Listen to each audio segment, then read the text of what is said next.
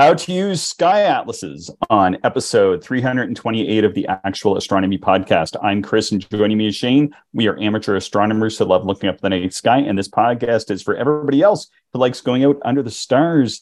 So, Shane, we received an email from Andrew, who is in New Zealand, and a bit of a backstory there is he had a 10-inch Dob and was looking to get a smaller refractor and had been debating a couple different instruments and eventually went with one of the 72 ED telescopes and kept the Dob, which I think was a pretty smart decision.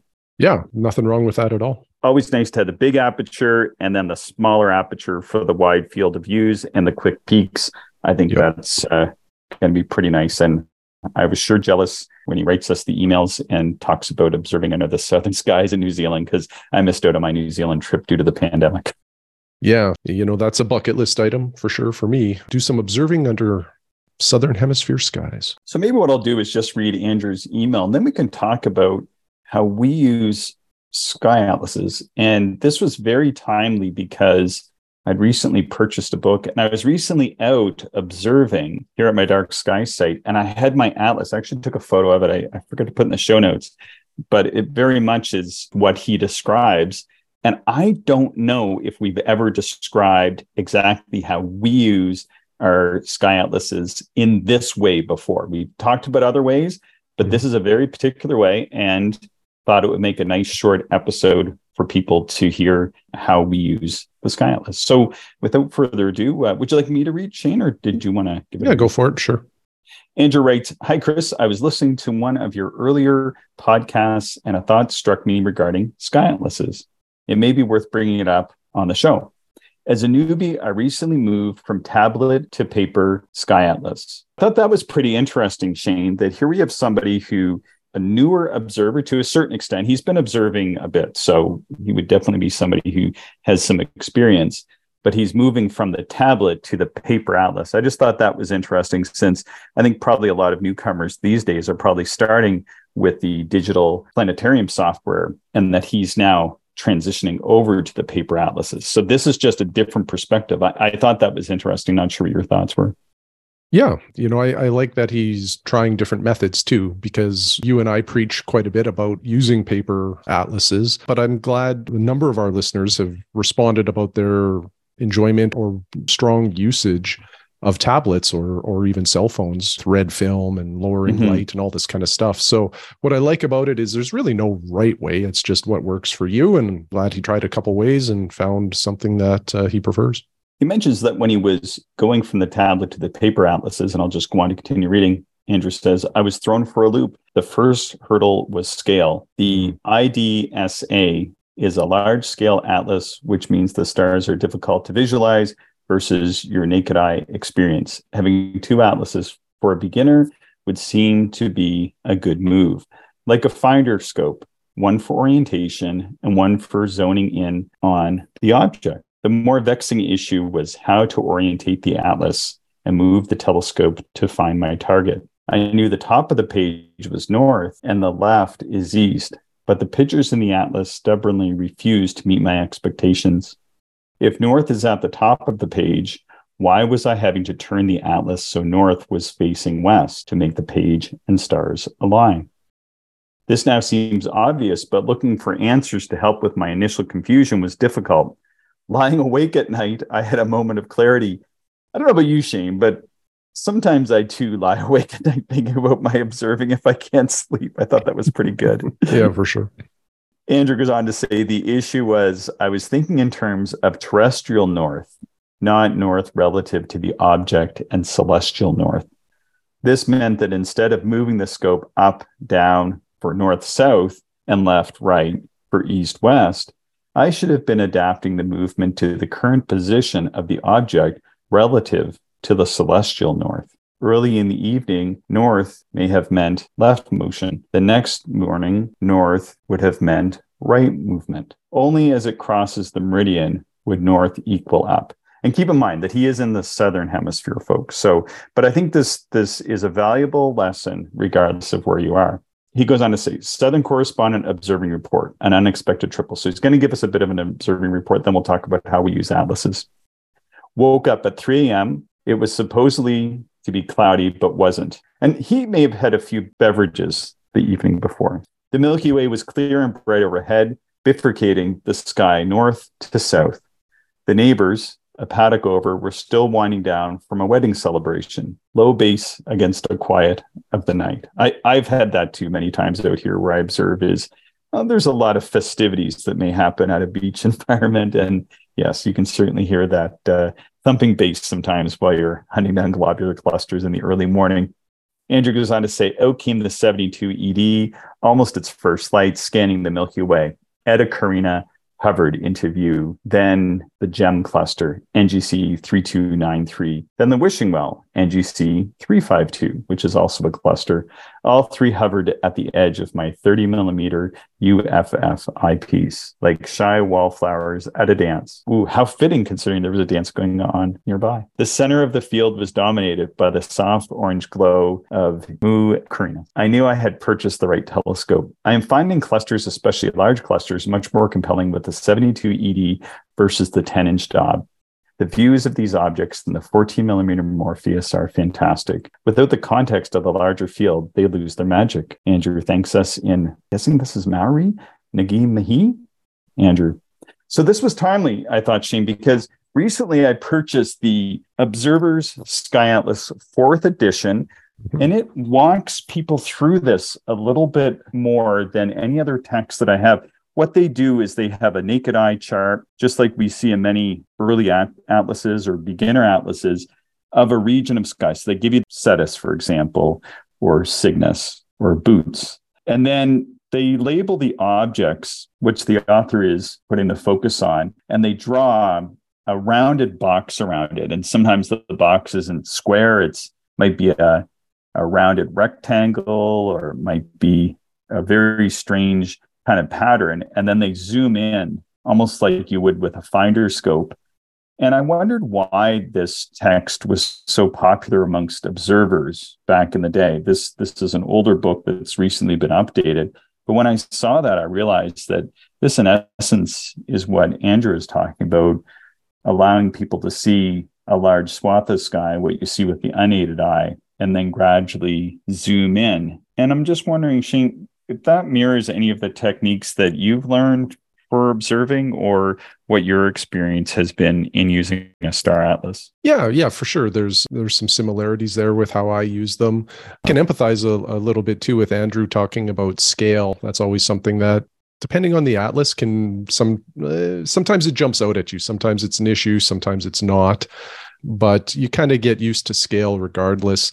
The other thing too that sometimes messes me up is during planetary season, sometimes I'll be really focused on my star hopping and identifying guide stars, and occasionally forget that one of those stars is Saturn or something like that.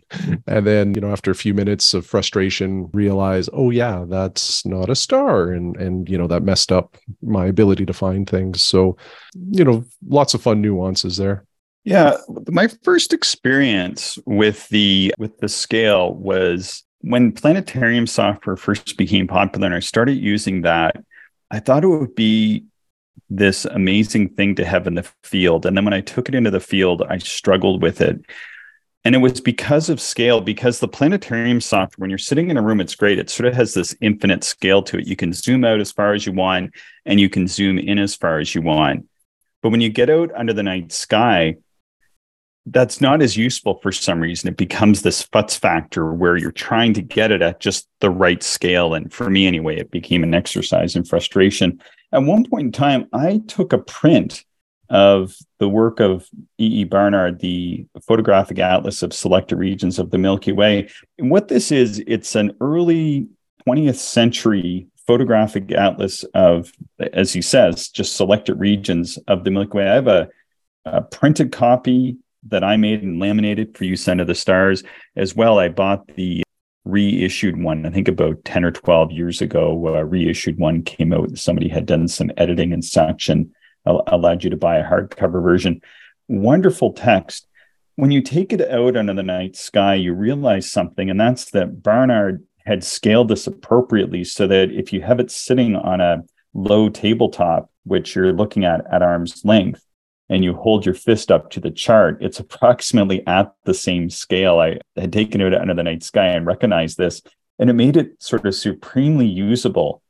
And that's when I realized that the size of the stars and constellations on a chart really can help aid you in finding things so quickly. Because even though that Barnard Atlas was pretty old and the charts are hand-drawn and maybe a little bit difficult to read, I did find that to be extremely usable. I think the Interstellarum chart is pretty close to that as well, and that's become one of my favorite charts to use. I think you're using that chart a little bit as well, aren't you?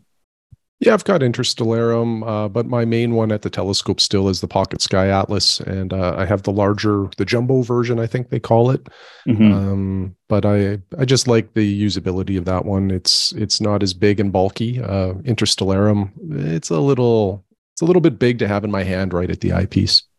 Glad you mentioned the Pocket Atlas. So I took a photo of this yesterday. Actually, I'll just text it to you, because when I was last observing, I was out here, had my stuff set up, and I'm going to send you a photo. I just walked into my cabin, and this is exactly what I had set up at my table for observing. I think you should see it there, which shows on the left, the Interstellarum, which is a large atlas. I'm not sure how big it is. The chart pages, I think, are probably at least 11 by 13 or something like that. And then on the right, I have the Pocket Sky Atlas. So I was looking at the backed out, the naked eye view, and then the zoomed in view of the Interstellarum Atlas. And then I have all my sketching utensils nearby. And that's how I use the atlases, just like how Andrew was saying, using one atlas to see sort of that greater overall picture, to get that orientation down very quickly, and then to use the zoomed in version as well. Sometimes I find the zoomed out version, just that naked eye version, is all I need for objects that I'm more familiar with. So in those instances, I just grab the Pocket Sky Atlas and go out, because usually I sit here and work away, and then I go out and make some observations, do some sketching, and then come in and work through the next object instead of getting cold at the eyepiece. And it was like -2 or -3 that night. And then, like I said, if the object needs more zoomed in, then I grab the other atlas. And sometimes I'll even have them both out together, but I have them both and use them both in tandem.